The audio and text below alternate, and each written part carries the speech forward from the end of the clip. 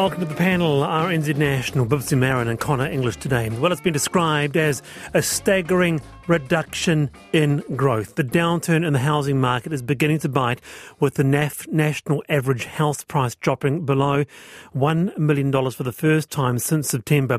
The national average house price fell 4.9% over the past 3 months, ending July to $989,790. Capital gains in Wellington, Palmerston North, Dunedin, which saw large value increases in mid to late 2021, were seeing negative growth over the past year. Meanwhile, mortgagee sales, they're picking up. Nick Goodall is Head of Research at CoreLogic. Kia ora, Nick. Kia ora, Wallace. Wellington hit the hardest I see, 12.2% in the last 6 months. A pretty big drop there, $130,000 in the last 3 months. Yes, coming from quite a high, nonetheless. Yeah, that's right. Yeah, it's certainly been a significant turnaround. I think we were looking at the annual growth rate in Wellington was upwards of 36% at one point, and so it's a pretty stark turnaround to now see it dropping at that rate. But maybe no surprise that things just got a little bit overcooked, and we're never going to be able to hold at that level, especially with tightening credit, limiting how much people can borrow and how many can access those funds at the bank too. And is that the main reason? I think so, yes. Tightening of credit, regulations, as well as that increasing cost of credit too through the increasing interest rates. So it just means that people cannot borrow the sums of money that are required to pay those values that they could last year. Is this a market correction, or would it be described as more of a crash? No, I think we're still in the correction phase. I think until we see a position where genuinely high number of people are forced to sell their property, and that's most likely going to account or come about because they lose their job. And so with unemployment still very low, people going to market still have some control, even if the power has swung to the buyer. But until that happens, it's still called a controlled downturn. Okay, so that strong confidence in the labour market, that does serve as quite a bit of a buffer. Oh, hugely so. I think, as people have their job, they keep seeing income come in, they're going to find a way to adjust their other expenditure so that they can keep paying that mortgage, even though they are paying those higher mortgage rates, which flow through to higher mortgage payments. But unless they lose their income, you hope they're not forced to sell their property. But for investors, the sums are certainly changing as well. They're not going to be able to recoup all the costs that they're paying, through changes in taxes and improving the quality of the house. So for some investors, there's definitely going to be a decision afoot about whether they can continue to hold on to some property if it's not making the same level of growth that it was previously. Get rid of the rental. Yeah, you've certainly got to consider the options now. For some people that bought in the last 3 or 4 years, though, they might also be holding on for that 5-year period where the bright line test will hit in for many people as well, where if you do sell within that 5-year period, you have to pay a tax on that capital gain as well. So that might lead to some people holding on a bit longer, but for anyone that's owned for a longer period, they'll certainly be coming to that decision now where they're going to wonder about whether it's worth holding on to that property or not. Yeah, I would be quite interested to hear from those who did buy in the market last year, anywhere across the Motu there, and are now seeing these figures. What are your thoughts, and are you weathering the storm, if you like? Text me 2101. Boopsie, your thoughts or questions on this? Well, I guess my question to Nick is how much I'm noticing that I like the word correction coming from originally from the U.S. I guess so. The difference that keeps it away from being as serious as 2009 in America is the job employment fact. Is that what the difference is, really?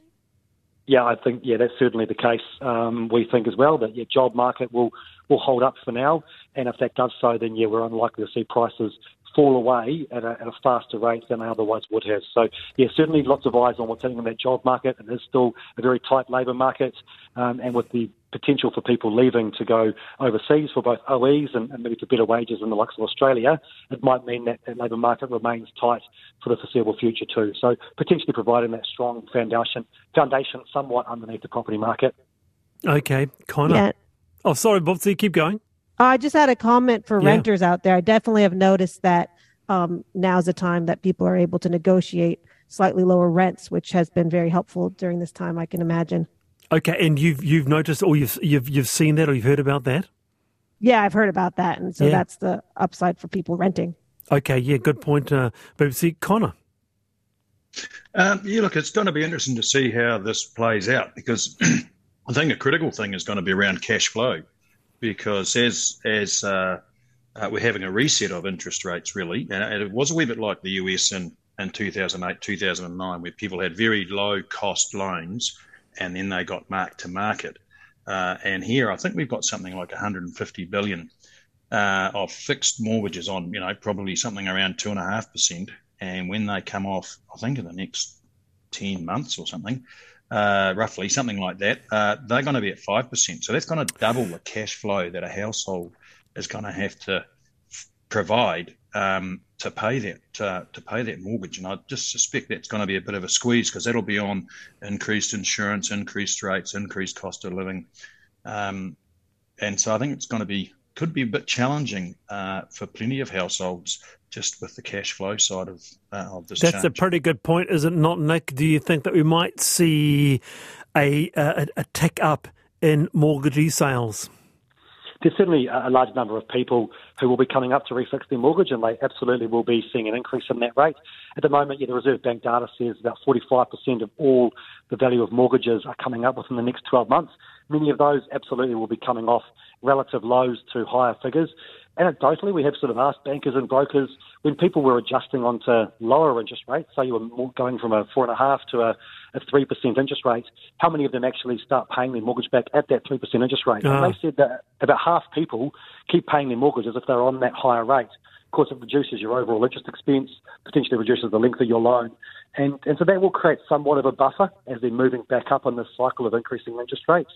So I do think we're going to acknowledge that it probably won't, that size of the problem may not be as big as some of the data might lead us to believe, but there's no doubt we need to watch for that one. And mortgagee sales, look, we do track that data. So far, there's been a very minor uptick. I think in Q2, we saw 21 mortgagee sales off of a low of about 6 or 7 in Q1 this year.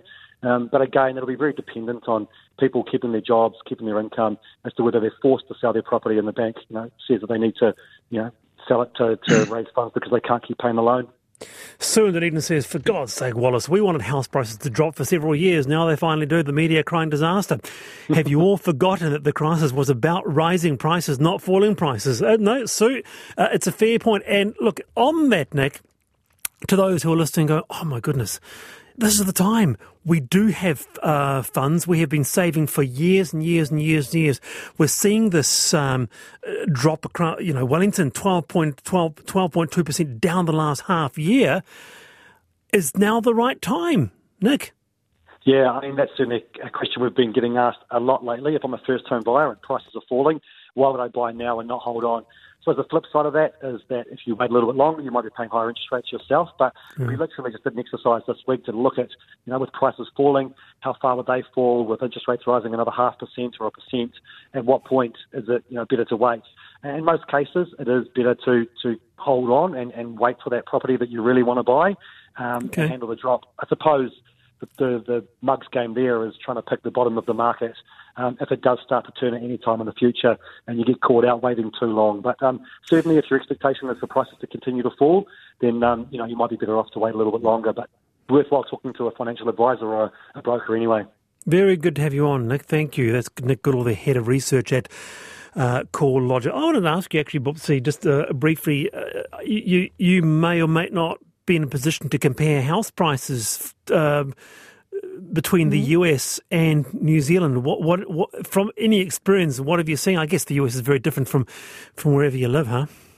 Well, I think I'm from two central city like Los Angeles area, so it's very similar actually. Okay. The cost, yeah. I think if you come from it's the same as New Zealand. If you come from the smaller regions, the prices equate in that way. But from the States, it's the same issue. It's just population growth and all the same issues that are here. That's why I'm happy to hear that it's a correction. We're in the correction phase because I've lived through the 2009, even living in New Zealand, and so it's good to hear that we're keeping an eye on it as a country.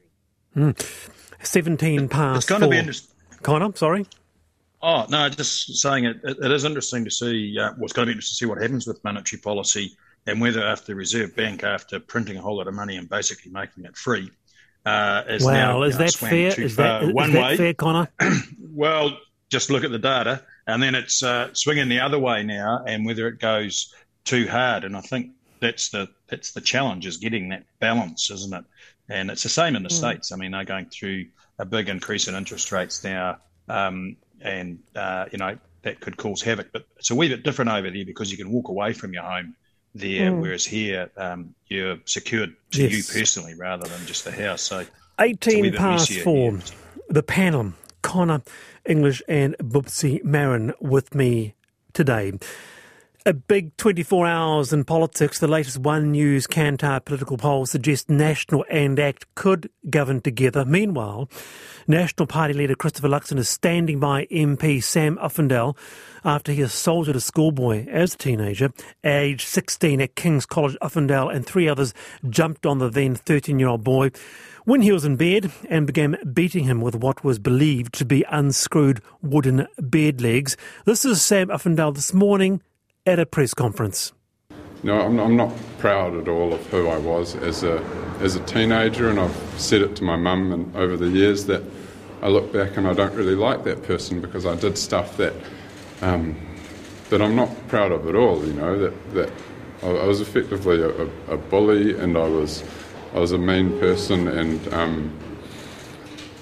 there will be other people as well at high school that I have hurt one way or another, and for those people as well, I just want to apologise for that. I'm not proud of it at all, and I've reflected on it a lot. With us is Professor in Politics Richard Shaw from Massey University. Professor Shaw, kia ora. Kia ora, Wallace, how are you? Good, thank you. On the poll, Labour and National, on the poll first, Labour and the Nats both down 2 percentage points, but ACT soaring 4 percentage points on the last round, I think 11%. How do you read these latest numbers?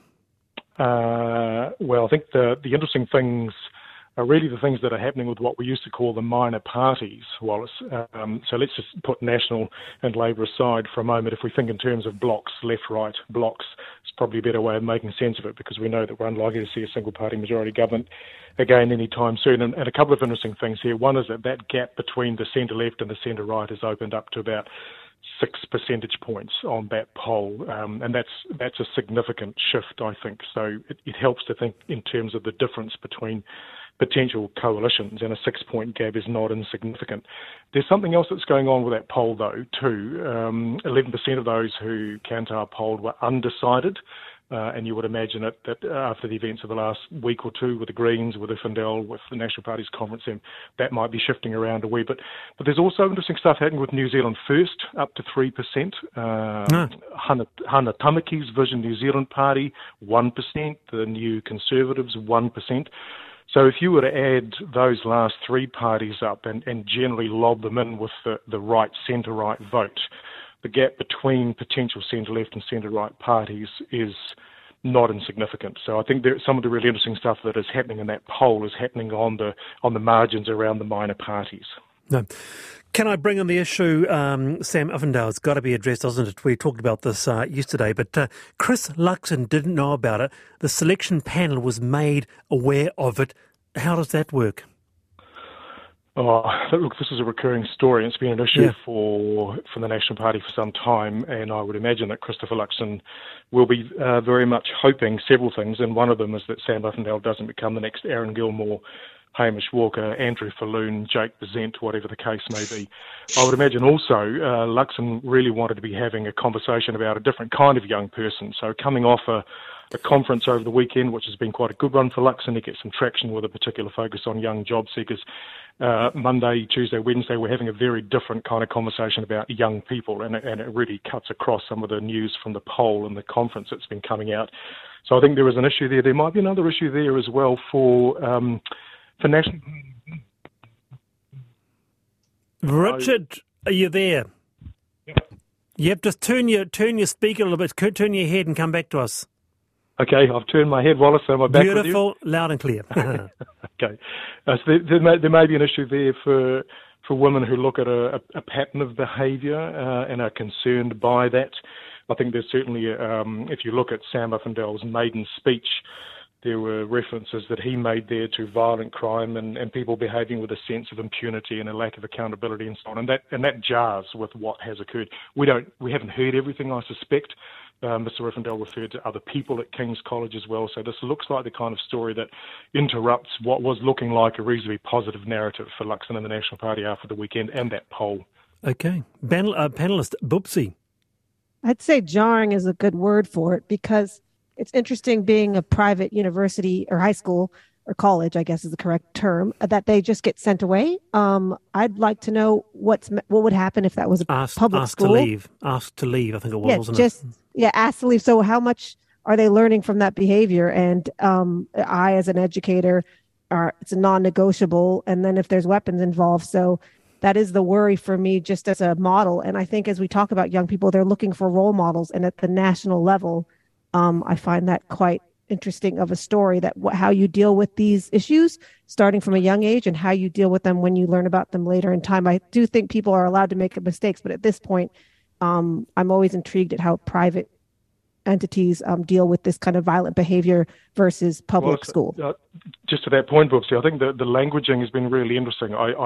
We keep hearing that Sam Uffindell was asked to leave, and I wonder whether or not there is a difference between being asked to leave and being expelled. The language of expulsion hasn't been used, and I wonder if that might have been the case had circumstances been different. There may well be a technical difference between those two things.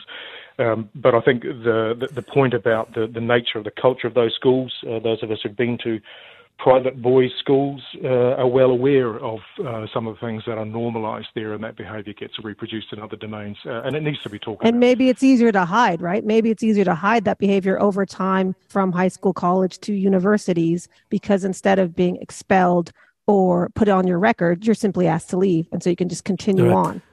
Conor. Look, it's there's two things here. One is on the polls, I guess, and there is a gap emerging between the sort of left and right, and I think, as Richard said, is what's happening with the smaller parties is really intriguing. And will we see Winston rise from the ashes again to be the kingmaker yet again? But you can see how it's been a bit of media about the smaller parties looking to sort of get together, and just on the numbers, the Maori Party, the Opportunist Party, the Vision New Zealand guys, and New Zealand First, that is about 10%. And that's a lot in an MMP. And they can, if they did get themselves organised, potentially could decide who the next government's going to be. So I'll be fascinated to see how that all plays out. Very good, Richard. We often talk about what did National get, what did Labor get, how do the two parties compare? On that poll, between them, they capture 70% of the vote. So there is effectively 2/3 of potential voters who are either not committed one way or another, or are voting for parties other than National or Labor. So it's a good poll, I think, for the centre-right parties, but there's lots and lots of flux and fluidity around the margins there. Very good, Richard. Kia ora. Thank you very much again for your time. That's Professor Richard Shaw in politics at Massey University. Look, I'm not going to do a poll this afternoon, but I do want to ask you this. Do you think Sam Uffindell should stay, or should he leave? What do you think? Text me 2101. I'd like to hear your thoughts on that. We won't do a poll, but I'd be very interested to hear in your opinions on that. 4:26 the panel. Now, this drew a fair bit of response yesterday. David Farrer saying that coming back from Australia, the New Zealand Traveller Declaration form was a nightmare to fill in. What was supposed to take 30 to 40 minutes took hours due to the site closing down or having to re-enter the PIN. Pamela wrote him, "Yes, nearing my return to New Zealand from the US, it took me hours across days to complete this form. It was insane. For the first hours, the site simply crashed on opening. All I can suggest is to start filling it out as early as possible." Scylla said the New Zealand Traveller Declaration is simple to complete. They tell you what you need in advance. Took less than 10 minutes to complete for two travellers. Not sure if we were just lucky, but I can't see how it would take hours. Well, with us is Jill. Kia ora, Jill. Good to have you on the panel. Oh, hi there, Wallace. Thanks. Tell us your experience. Well, I was in northern Spain with my son and daughter. My son treated me to a trip over there, and that was wonderful. But even going there, all the forms were a bit of a nightmare initially anyway. But this particular one, I agree with David, it was just abominable. I mean, I felt like I was, having a heart attack. It was probably a panic attack, but it caused so much anxiety. I was up till about 3 o'clock in the morning the day before flying, because like the other person, I've been trying for days. How Pam managed to get it done in a couple of hours is beyond me. But I'm not particularly dumb, but I'm not the best sharpest tool. But Good heavens! And all this being relatively tech savvy as well. Well, I mean, I'm 71, so but I can work things. I know how to do things. And my daughter she's in her 40s, and she had trouble too. She'd actually gone to bed, and she'd managed to get hers through, but still after a couple of days of trying. And it was just like David said. You didn't have time. They said do it within 10 minutes, but then it took them 20 minutes to send you the information, the PIN number and stuff. And at the end of it all, we both wondered what on earth we did it for, because nobody asked us to show anything or prove anything. So it was kind of like a fool's errand, We felt like we'd been sent on this jolly journey of angst for no real good reason. Because Gosh. I assume that all that stuff is, I imagine that stuff that you fill out prior to going anywhere and along the way is all in a computer somewhere, and it should actually flag up as, I don't know. I mean, yeah. Heavens above, it makes David Farrer's episode look a little bit insignificant. I don't know if our panellists have had to fill in a New Zealand Traveller Declaration form if they've travelled. Conor, what about you? Well, not for a couple of years, because I haven't done much travel. But when I was doing a lot of travel for 5 years, I had an APEC card, which was brilliant. And not only did you not have to fill out any forms, you got the fast lane. But I think with this form thing that they're filling out, you do want to understand, why are you filling it out? What is the purpose of it? And it seems like maybe there used to be a purpose of it, but maybe there isn't now, which makes it doubly frustrating, doesn't it? Boopsie?